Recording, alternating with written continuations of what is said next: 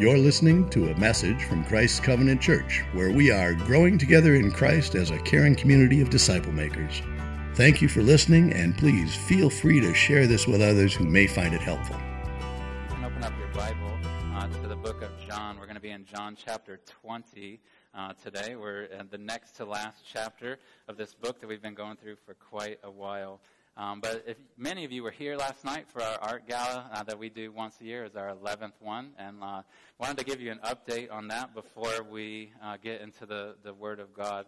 But thank you. I want to say first a thank you to the many of you, countless number of you who donated things, who came last night either to just look around and enjoy fellowship, or especially to give towards Jared and Megan and their family as they get set to return to Tanzania in just a few months from now. And if you were here at the beginning of the service, Jake kind of jokingly mentioned that I wanted to be the one who shared the amount that we raised, and that is true. I did want to. There's multiple reasons I wanted to be the one, beyond just selfishness, which is probably in there, true confession. But there's another reason I'll tell you in just a minute. But I got to tell Jared this just a minute ago, and I've only told one or two other people the amount that we raised. But wanted to let you know that as a church family and guests and people that came and donated, that last night we raised over $16,000 to give to the Hood. So thank you to all of you who gave. That is an amazing blessing to them. I know they will use it well as they get to go set back to Tanzania and to continue the work that they started years ago there, and now they get to re-engage. And so grateful for you, grateful for the events team in particular. They did a wonderful job. I told several of them that it was a weight off of mine and the staff's shoulders this year. This was the first year we had them doing that, and so a huge thanks to them as well. But part of why I wanted Jake to mention at the beginning of the service the art gala and kind of tease you with the amount that was yet to come, and to have me at least have you wait for 30, 40 minutes to hear it, was because I think there's something in us as human beings that when we have good news to share, we are eager to share it. Like, we want to just, as soon as it comes in one ear, we want it to go out our mouth and go tell somebody. So we'll often call somebody or text somebody, or if we're with somebody, we'll go tell them, hey, did you hear this? And we'll share it with them. There's something about good news. It's not the same with bad news, hopefully. But we have this eagerness to share good news. We post it on Instagram or on Facebook, or we call, text. We do all these things. And it is hard for us to sit on good news. It's hard for us to wait to say it to people. But the reason I did that, and that I wanted to mention that instinct to us and draw it to mind of even how we operate and finding it hard to wait to share good news, is because we're going to read this morning and hear from God's Word the story of the resurrection, of how it happened. And one thing that has struck me over and over as I've prepared for this is thinking about why God had it that morning unfold the way that it did. Jesus had come to life, like never to die again, the ultimate good news you could ever have. And rather than just calling angels, calling a meeting or something, having all the disciples there instantly, and just saying, guys, I'm alive. Like, he does it very deliberately.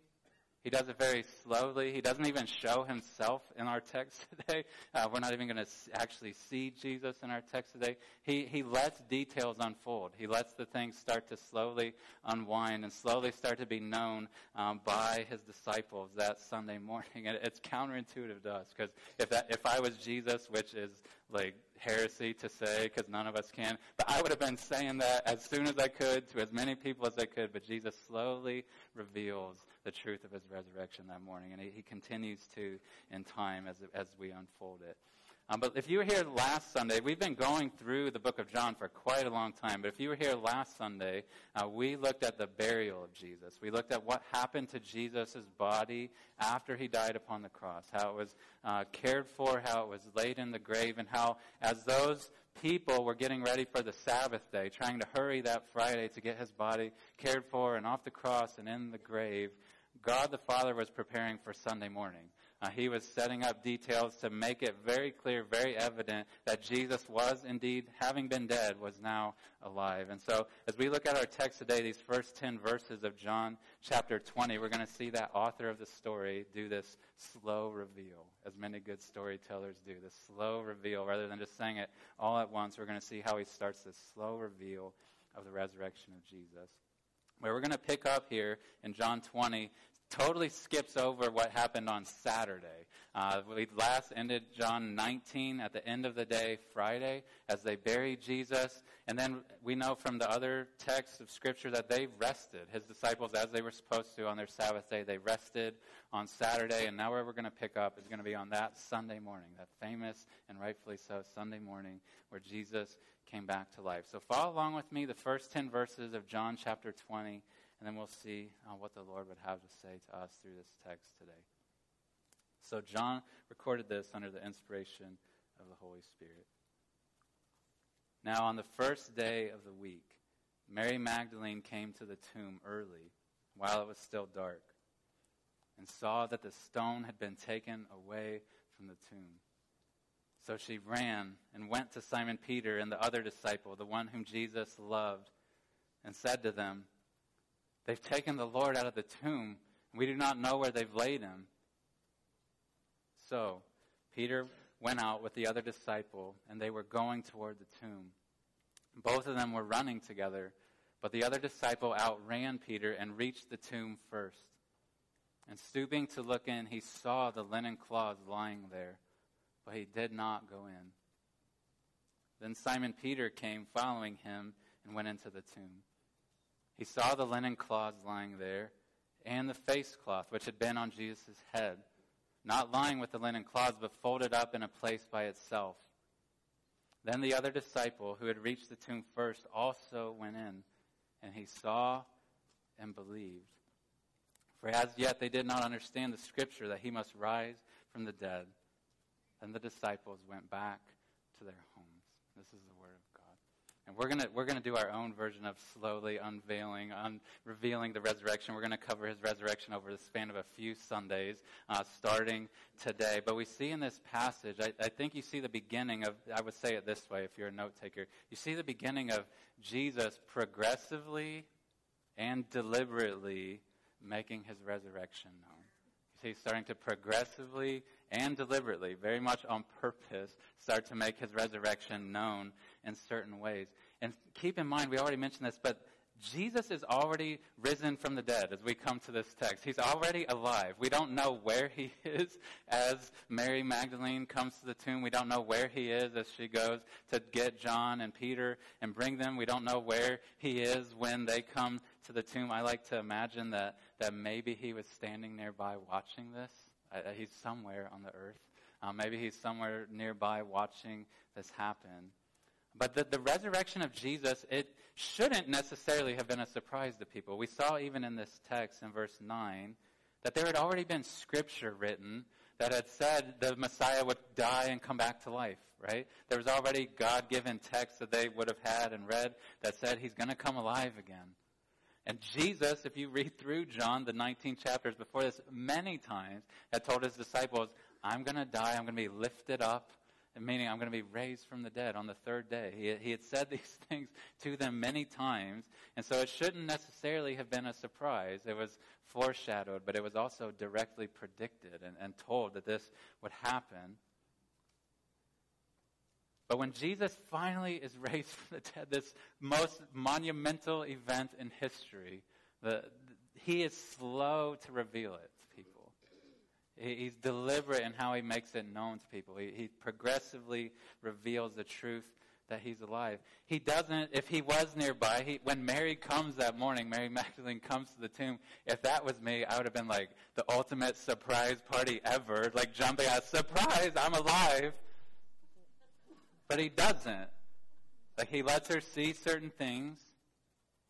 Then she goes and gets John and Peter. Then they come back, and he doesn't do it again. He lets them keep seeing things. He lets them start, noticing things and picking up on details that start to trigger them in to the resurrection. It's kind of like, I can imagine Jesus kind of making, like Hansel and Gretel style, this breadcrumb trail, kind of giving them clues, but not yet showing them the real thing, not yet revealing himself to them. We'll see that next Sunday as he actually finally appeared to Mary Magdalene. But it's like Jesus is leading them along, leading them towards certain conclusions and letting things click in their minds and hearts before he actually finally shows himself to them. And this is fascinating to me. And so I want us to walk back through this text and see early on that Sunday morning, what does he have them see? Like how he did this on purpose. Like he orchestrated this way on purpose. It just didn't happen well. Like I'll kind of just see what happens. Like he did this on purpose, the way he did. So what did he let them see? How did he progressively make himself known? How did he deliberately make himself known? How does that slow reveal start? So I want to show you a few things from this text, ways that he does that. The first thing I want to point out to you from the beginning of this text is the first thing that he has any of them see is the stone rolled away. That this stone has not even been mentioned by John yet, as mentioned in the other gospel writers. It was this stone that had been laid in front of the tomb. And we know even from Matthew that it had been sealed by the authorities there to keep people from going in to steal the body. But there had been this massive stone rolled in front of the opening of that grave that Jesus had been laid in. And our scene starts, John records this for us, with one person coming to the tomb, Mary Magdalene coming to the tomb. And as she makes her way to the tomb early that Sunday morning while it's still dark, she begins her trek there towards the tomb. And she gets there. She knew where there had been many there that night on Friday who had seen where he'd been buried. She was one. And as she gets there, she sees that the stone has been moved, that the stone has been rolled away. It seems like from what we have recorded for us that she didn't take the time to go look in and see what was in there or what wasn't, but that she turned and ran. We don't know what attitude she had, what tone she said her words to Peter and John, but she runs to get Peter and then the disciple whom Jesus loved, who we've seen many times in this book, that seems to very clearly refer to John himself, the guy who's writing this. So he's a character in this story. She runs to get them and she tells them that Jesus' body has been stolen. All she has seen so far is that stone has been moved. She's connecting dots, I think, thinking, man, somebody stole this body. And that's what she runs and goes and tells Peter and John. So this is the first thing that Jesus lets someone see that day, is the stone having been rolled away.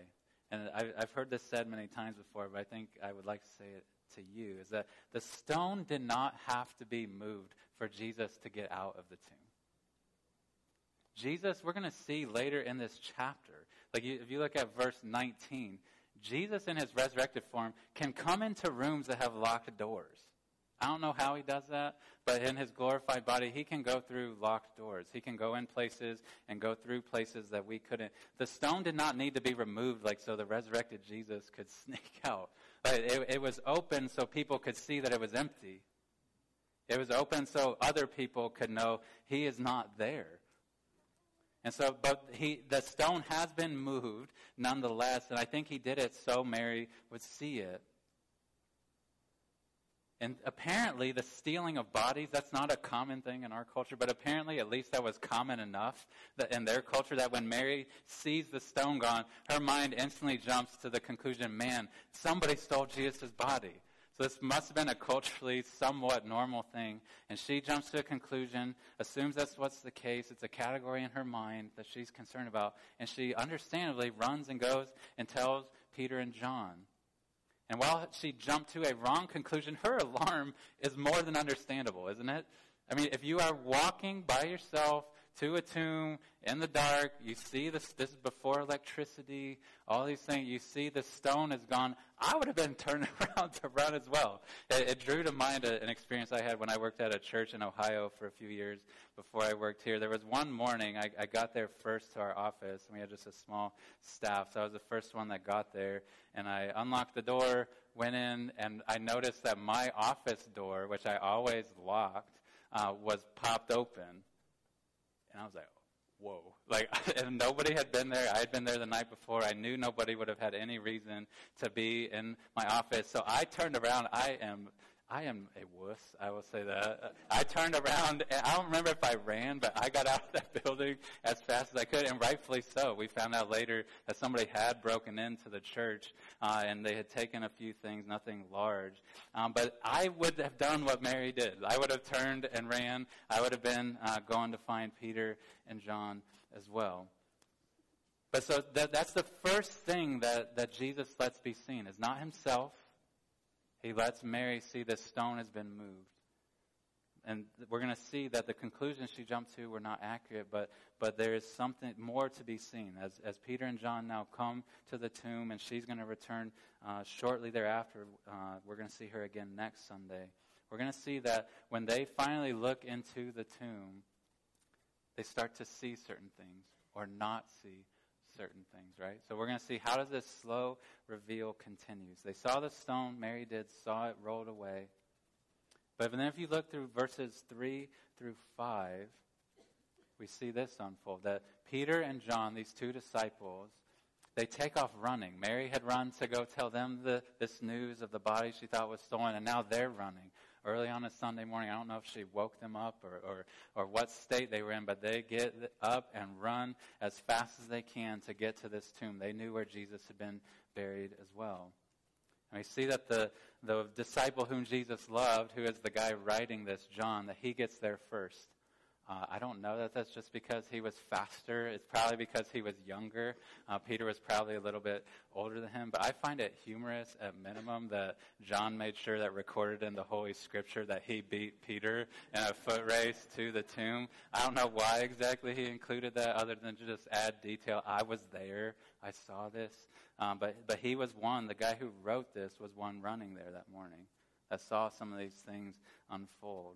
And so he gets there first. Right? He gets to the tomb, and he looks in. Like he looks in, and he sees the linen cloths. But he doesn't go in, and we don't know why, but he waits there. We don't know how long or short the wait was, how slow Peter was. But Peter finally gets to the tomb, and he goes, in typical Peter fashion, goes right into the tomb.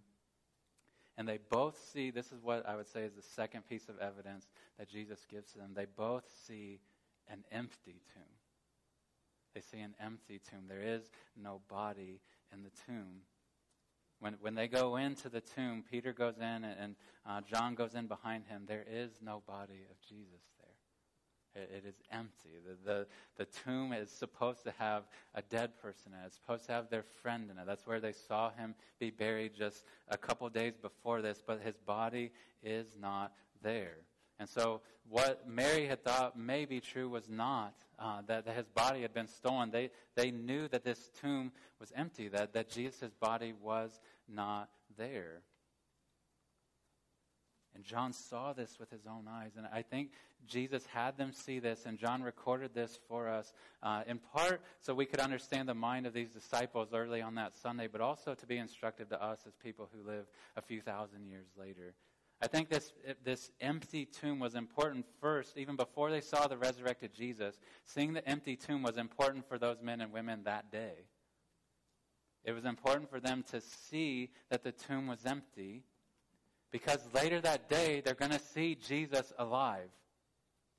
And if they had not seen that tomb was empty, you could understand how there's angels and stuff happening throughout this day. You could imagine how when they start to see Jesus come into locked rooms, and when they see some of these things, they could maybe have started to jump to the conclusion, man, we are just either losing our minds, going crazy, or we're seeing a vision, or we're not actually seeing the resurrected Jesus. But he has them see that the tomb is empty, that his body is not there, so that when they see his body alive and moving and talking again later that day, they know it's him. Flesh and blood, him. That physically he has been raised from the dead. He's not an angel. He's not some lookalike. This just happens to be the case today. But my twin brother is here this morning from California, and his family. But you could imagine that there could even get to wild speculations that I've seen this in movies and whatnot, where one twin does something and people don't know they have a twin, and then the other one shows up and pretends to be them. People could have thought all sorts of weird stuff that Jesus was doing. Maybe he had a secret twin brother or something like that. Any sort of wild speculations people may have come up with about what actually happened to Jesus and who this person was that they now started to see is erased when they see that the tomb is empty. That body is not there. It was important for them to see that before they saw the resurrected Jesus. But this is an important piece of evidence. It's an important part of Jesus revealing himself and his resurrection, not just for them that day, but for us as well. No body of Jesus has ever been found. No physical body of Jesus has ever been produced. There is no place on the face of the earth where someone can point to and say, there is the body or the bones of Jesus. Here is proof to you that he has not been raised from the dead. His body was laid here. It continues to be there. No body has ever been produced. But that would have been the simplest way for the Jewish leaders to squash this early rising of Jesus' disciples, wouldn't it? Would have been to produce the dead body of Jesus. Say, look, this guy you're saying's alive, he's right here. Like, this is his body. I'll show it to you decaying and getting disgusting now. This is his body. Stop pulling this lie that he's alive. He is not. He is right here. That would have been the easiest, simplest way to squash this uprising, this growing Christian movement, this following of Jesus and claiming that he was raised from the dead. But they couldn't do it because there was no body to show. The tomb was empty. They went to the place where they knew the body had been, the enemy's probably hoping it was still there so they could show it to people, but it was not there. They weren't even capable of producing it. There are cemeteries all over our state and our country and our world where famous people are buried, where their bodies or their remains are, and where people come to flock to pay homage to them, or I don't know what all they're trying to do when they go to their grave. But there is no burial site of Jesus where there is a body. We don't make pilgrimages to go see where Jesus was buried because he was only buried for a couple days. Like he came alive again. His tomb that was known by people was empty. When I was in college at Taylor, they're nearby in a very small town named Fairmount, Indiana, which nobody hardly knows for anything. It's like a blip on the radar screen. Many people actually do come to that town, believe it or not, because James Dean is buried there, of Hollywood fame from the 1950s, the guy from Rebel Without a Cause. He died young in a car crash. But people come from all over to little Fairmount, Indiana, to see where he is buried. But no Christian ever will go to the grave of Jesus. Because it is empty. And they saw it empty. There is no physical body there. And Jesus wanted them to see it that morning. And he wants us to know his body is nowhere to be found on this planet. It is at the right hand of God the Father right now. And someday he will return to set up a physical kingdom that will last forever. But they saw the empty tomb that morning. So Jesus let them see the stone had been rolled away. That's the first thing. He let them see that the tomb was empty as they start to come to the actual tomb itself. The third thing that they see, I would say this way. I was trying to think of a way to say this that was not corny. But when they go to this tomb, and when Peter finally actually goes in it, and John goes in there with them, it wasn't actually empty. Like, there was no body there, but there was something in there, wasn't there? Like, and John makes special attention to, and Jesus did this on purpose. He left some things in the tomb. He left claws there, and he left a face mask, a towel that would have been wrapped around his head. He left it there. So the tomb was bodiless, but it was not empty. And so he lets them see some things as they start to go in. You see this in verses 6 and 7. As Peter arrives there to the tomb, and he stoops in. It wouldn't have been a big door. It probably would have been a smaller thing that they just need to be able to get in to prepare the body and then to get back out. But he looks in to the opening, and he sees these linen cloths there. The same things that John saw when he first got there. The same things that were mentioned back in John chapter 19 that they had wrapped Jesus' body in. That was their burial custom of the Jews to wrap bodies in these linen cloths. When Peter goes in and John goes in, they see those cloths lying there where Jesus' body presumably had been. But they also see that face mask. They see it folded up even and set to the side. And Jesus had them see this on purpose. Like, he could have done whatever he wanted to with those cloths when he came back from the dead, but he left them there to be seen in a particular way by Peter and John and by others who would see and come to the tomb later. So these linen cloths that they see, they would have been wrapped around the body of Jesus. They've been mentioned back in verse 40 of the last chapter. We tend to think of like wrapping like mummies, like every body part is wrapped. It probably would have been more general, like his arms would have been wrapped to his body. There would have been kind of a sheet almost, or a few pieces of cloth that would have been wrapped around his body and tied around his feet, and then a cloth that was wrapped around his head. And those are the things that they see there.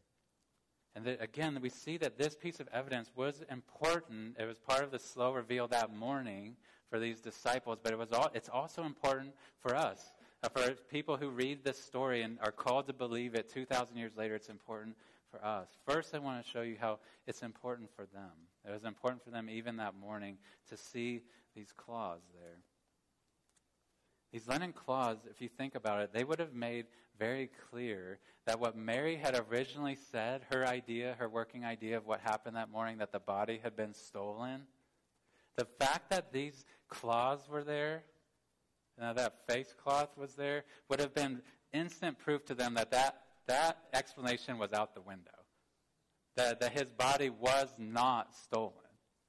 Like, if you think about it, somebody who in the darkness of night would have been going to a tomb to steal a body, they would not have taken the time to unwrap the body, to leave it there laid out, to fold up the face cloth and leave it sitting there. They would have just wanted to try to steal the body in the first place and just get it out of there for whatever their reason would have been. They would have just taken it as fast as they can. It would have taken probably a couple guys to do it, and they would have hightailed it out of there. And so that's this idea that Mary at least had initially. His body was stolen, and that many of them would have jumped to conclusions to as well. The fact that Jesus had those cloths stay there, and that he folded up that face cloth, was proof to them that morning as they stopped to think about it. His body wasn't stolen. Something happened, but his body was not stolen. No thieves would have had time for that or desire for that, to unwrap the body of a dead person and to only take it. So it had significance for them that morning. Jesus had them see that to show, hey, my body was not stolen. But this detail, I have dwelled on this much this week, of Jesus leaving these there, in particular then him folding that face cloth and leaving it in the tomb, I think has significance for us. To think about the resurrection of Jesus, to add validity to it and help us see the power of it and what was truly happening that morning. Because the folded face cloth in particular has significance for us now. See, Jesus' resurrection, I would say this, was the first of its kind. And that may sound weird to you if you've read through John before, because even Jesus raised people from the dead. He had the power to do that, and he did it. He raised people, he spoke. We'll look at this in a second, but he spoke and raised his friend Lazarus from the dead.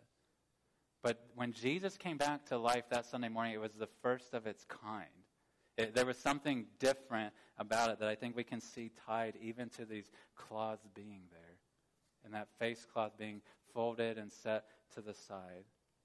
I want to put up on the screen, if we could, a few verses from John chapter 11, a little bit earlier in the Gospel of John. I'll read these for you in just a moment. But just so you know, before we read this, what the context was.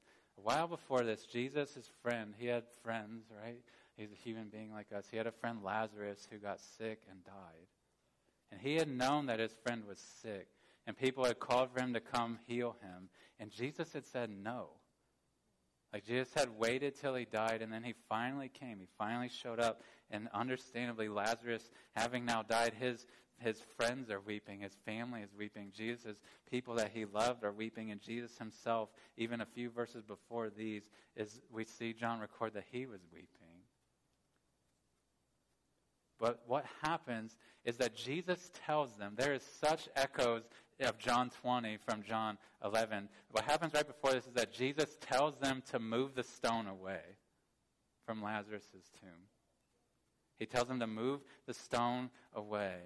And then this is what happens. It says that when he had said these things, this would have been so fascinating to see, that Jesus cried out with a loud voice, "Lazarus, come out!" And the man who had died came out. But then it's not a period. Listen to what it says. His hands and feet bound with linen strips, and his face wrapped with a cloth. And Jesus said to them, "Unbind him and let him go." I had never thought about this before and what that actually looked like till I started thinking about how Jesus' resurrection was different and better. When Lazarus came out, I would have had my mind blown. Like that this guy who had been dead for 4 days is now alive. I had never thought about the optics of what that probably actually looked like. Okay? They're already warning Jesus in this passage. His body's going to stink, Jesus. Like, he's dead. And Jesus is like, I don't care. And tells his friend, come out of that tomb. But Lazarus had been buried just like Jesus had been buried. He had been wrapped in these cloths. He had probably had his arms tied to his body. He had probably had his feet tied. He had had this thing over his face. If you came to life like that, what would you look like coming out of that tomb? Like in kids' books and Bibles, we see like Lazarus like, hey, I'm here, everybody, like this, like raised from the dead. He probably, I will not try to, don't take pictures of this, but I will try to mimic this. He's probably like this and can't see. It has his face covered and it's like having to hop like this out of the tomb. And Jesus is like, Lazarus, you look like a fool. Like unbind him and take off these cloths. Like let him be able to walk. He had just raised him from the dead. But he was still weak. Like he was probably sore when he was raised from the dead. He needed people. He couldn't untie himself. He even resurrected Lazarus. When Jesus was raised from the dead, we don't know exactly what happened, but reading this text, John 20, I think he came right up through the linen cloths. Like he didn't even have to. He came through walls, right? Like later, he came through locked doors. I think when he was raised from the dead, he came right through those cloths. Just set up right through them, right through the face cloth itself. When Lazarus came back from the dead, he was probably freaked out.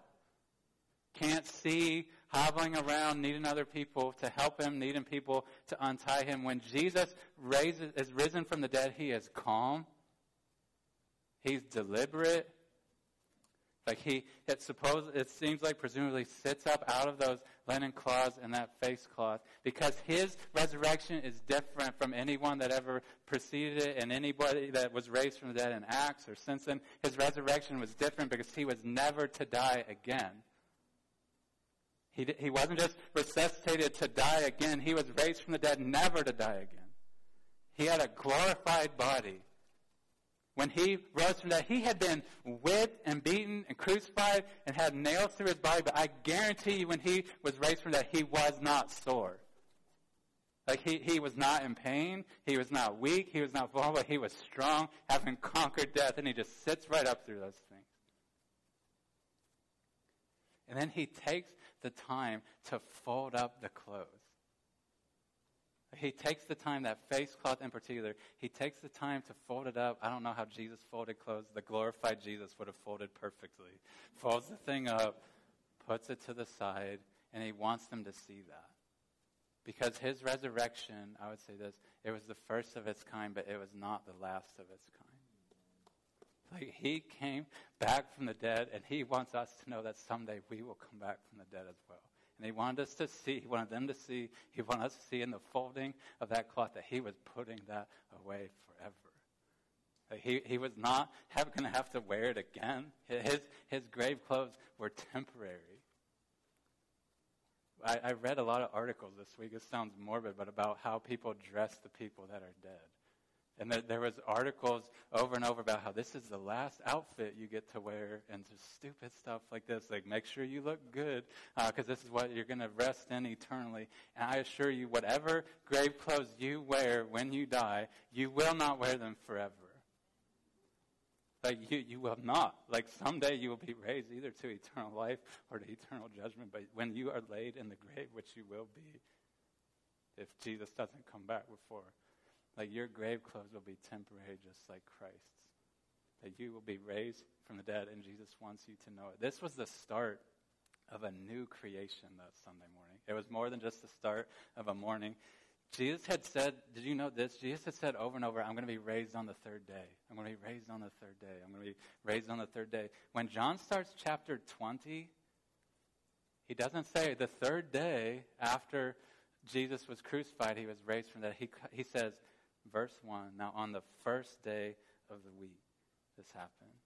This was on purpose, he says it that way, because this was the start of a new creation.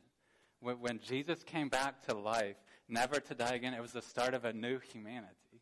It was the start of an indestructible people of God that would never die, that would be with him forever. And Jesus wants them, as they see that, and as we see it today, that folded cloth, he wants us to know that if we're his people, we are part of that new creation. That we have bodies right now that decay and will die, but someday we won't. Like someday we'll be raised from dead and there'll be no more cemeteries to visit, no more hospitals to visit, no more pain to feel, but we'll have peace with our Lord forever. And so this can give us encouragement as we face the prospect of death ourselves. When we think of the folded grave clothes of Jesus and him putting those away forever, we know that someday we'll have to wear our grave clothes. But someday they'll be taken off of us and put away forever, and ours will be folded up. And I don't know what God will do with them. Maybe they'll burn up with the world. I don't know. You can read Revelation and figure all that stuff out. But your grave clothes will be temporary. And you will be raised on the other side of death to live with our Lord forever. So it can give us hope as we face our own fears of death, but it can also give us comfort as we grieve the death of our brothers and sisters in Christ. Whether they're young or old, or it's sudden, or it's a long expected death, when we know that they are dying, we don't have to think that they are going to be laid in the grave forever. But they will be raised from the dead just as Jesus was raised from the dead. Just as I will be raised from the dead, they will be raised to eternal life forever. And it can give us hope and comfort even as we grieve. So Jesus shows them these grave clothes. He wants them to see it. But I want us to see the effect that this had on them, this slow reveal. What effect did it have on Peter and John? What effect should it have on us? So if you look in verses 8 and 9, as these two disciples go into the tomb, John goes into the tomb after Peter, shows deference to him maybe, I don't know, but lets Peter go in first, and John goes in behind him. And then John records for us in verse 8, he says that, speaking of himself, he says that he saw and believed. Like he goes in the tomb with Peter, they see the cloths there, they see the face cloth folded up, and John says he saw it and he believed. Even before he sees the resurrected Jesus himself, he believes he's risen from the dead. We're not told by John what effect this had in this moment on Peter. We're left to kind of speculate, did he believe? But by John highlighting his belief, he seems to indicate that Peter, at least not yet, that moment, that morning, isn't quite yet totally clicking that Jesus is alive. He's been raised from the dead, but it is clicking in John's mind and his heart that Jesus is alive. He's starting to connect the dots. And John has said over and over throughout this record of Jesus' life that the goal of Jesus coming, the goal of him being raised up on the cross and being resurrected from the dead, was ultimately for us to believe in him. It wasn't just to put on some show. It was for us to believe, us to have eternal life through that belief in the Son of God. And we see that happen in John's life right here, that he saw Christ die. He saw him die for his sins. And now he sees this empty tomb, and that thing that has been long awaited in the book of John, and said, this is what it's all leading to, is so you believe. John says, that happened to me. Like when I saw these things, I believed that he was risen from the dead. And that is the effect that it ought to have on each of us. This is instructive, I think, when you have John and Peter side by side, and you see them seeing the same stuff that morning. They had been together for a few years. They've heard the same lessons. They've seen the same miracles. This morning, they're running together. I don't know how far ahead John was than Peter, but they're literally running together to the empty tomb. They see the same data. They get the same stuff going in their eyeballs, and one believes in that moment, and the other doesn't yet. That's interesting. That's instructive to us. I think it should encourage us. It's evidence to us that it is the Spirit of God who gives belief to people. Like they saw the same things. They heard the same things. They were in physically the same place, and one is believing in this moment, and the other's belief is yet to come. So this should give encouragement to us that the belief of those we share the good news with, that their belief isn't contingent on me just getting some better argument for them, or making sure I pile up more and more data for them. What will give them life is the Spirit of God. He will give them life. We are responsible to tell the good news and keep telling and keep loving and keep showing them what the good news of Jesus has done in our lives, but it is the Spirit of God that gives belief. And I think this story should also give us encouragement to not be afraid of tension in people when we start to share the gospel with them. Sometimes we think, man, I just need to tell them this one conversation, get some sentences out of my mouth about the good news of Jesus, and they're either just going to believe it or not, and then I'll move on. But you see in these disciples, there's this tension. There's this process, in a sense. There is a moment, obviously, where we go from being not forgiven to forgiven. But in experience, there's this growing of trying to soak in all these things, these monumental things that are being experienced and said to them about the death of Jesus and the resurrection of Jesus. You see that it's this process. There's this tension in their hearts that some are quicker to believe, some are a little slower to believe. We'll see Thomas in a few weeks from now, for example. But do not be afraid. As you're speaking the gospel to people, as you're sharing it with them, don't be afraid when they start to have tension or they have questions, they have slowness toward belief. That's probably how you came to faith as well. And that's how Peter comes to faith. We need to be people who are patiently sharing the good news of Jesus, but confident the Spirit will change hearts. So it had this effect on John, at least in this moment, of producing belief. Seeing these things, the Spirit used those to give belief in his heart. But this slow reveal of Jesus continues. We get little hints of it even in verse 10. The disciples went back to their homes. I don't know what they were saying as they went back to their homes, but they go back to their homes, and Jesus is going to meet them later. He's going to talk to Mary Magdalene. We'll see next Sunday on Easter Sunday. But the story is far from over. Like that morning, this wasn't the end of Jesus revealing himself. He was going to continue to deliberately, continue to progressively make his resurrection known. We see this in the scriptures as they unfold, as we read it, that's exactly what he did. He slowly, deliberately revealed his resurrection. And we see that God's heart begins with one person here. It starts with John having belief. And next we're going to see Mary. We're going to see that there's this slow expansion in those early hours, and then it's just going to explode in the next numerous hours and days ahead. There's going to be countless people who start believing this testimony of the resurrection of Jesus. But it starts with one person here, and eventually, and it's still in process right now, but belief is going out further and further and further to all peoples and all nations. That's why we send the hoods. That's why we have more people in our pipeline to send to other nations. This progressive revealing of Jesus' resurrection has continued through time, through generations that keep passing it down, but it's also continued around the globe, but it hasn't gone everywhere yet. And we have a call to take the good news of the resurrection to people here in Warsaw and to Tanzania and to all the corners of the world where the gospel hasn't gone. But he's continuing to reveal himself, continue progressively to reveal himself and make himself known.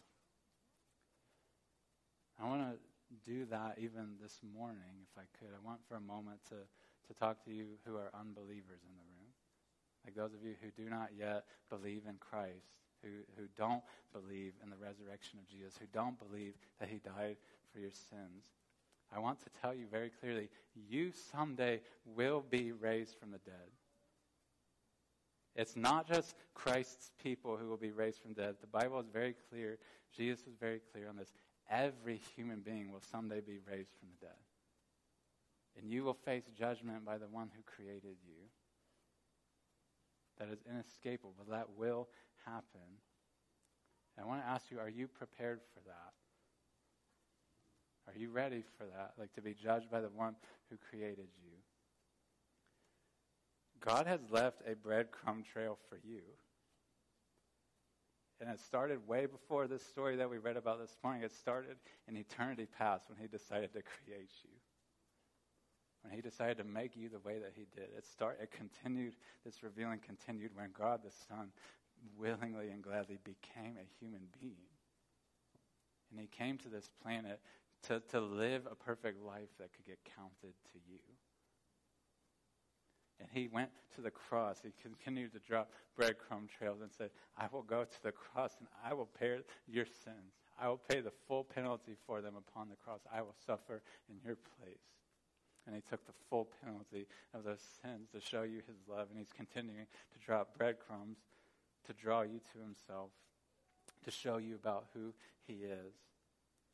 And he was raised from the dead. He continues to drop breadcrumb trails. He had people see this happen, to witness the resurrected Jesus, to see him and eat with him and hear from him and start telling the good news of it. And that good news has passed down through 2,000 years now almost, and has crossed oceans, and it has now come to me, and I am telling it to you, that Christ died for you and has been raised for you. And he offers you today forgiveness for your sins. He offers you today eternal life if you will turn and believe upon his Son, Jesus. He offers that to you gladly. He would rejoice in you returning to him. He has offered you evidence and evidence and evidence, and now he would want to speak to you to say, believe in me. I love you. I will receive you. Turn from your sins and put your trust in me, and he will be glad to receive you. He'll be glad to forgive you. And when you are raised up from the dead, just like Jesus was, you will be raised to eternal life with him. You'll be part of this kingdom that he will set up for eternity, not because you deserve it, but because he gained it for you, and he gladly shares it with you. So I would call you to believe in the Lord Jesus. I love how Mary called him Lord here. Believe upon the Lord, and he will save you.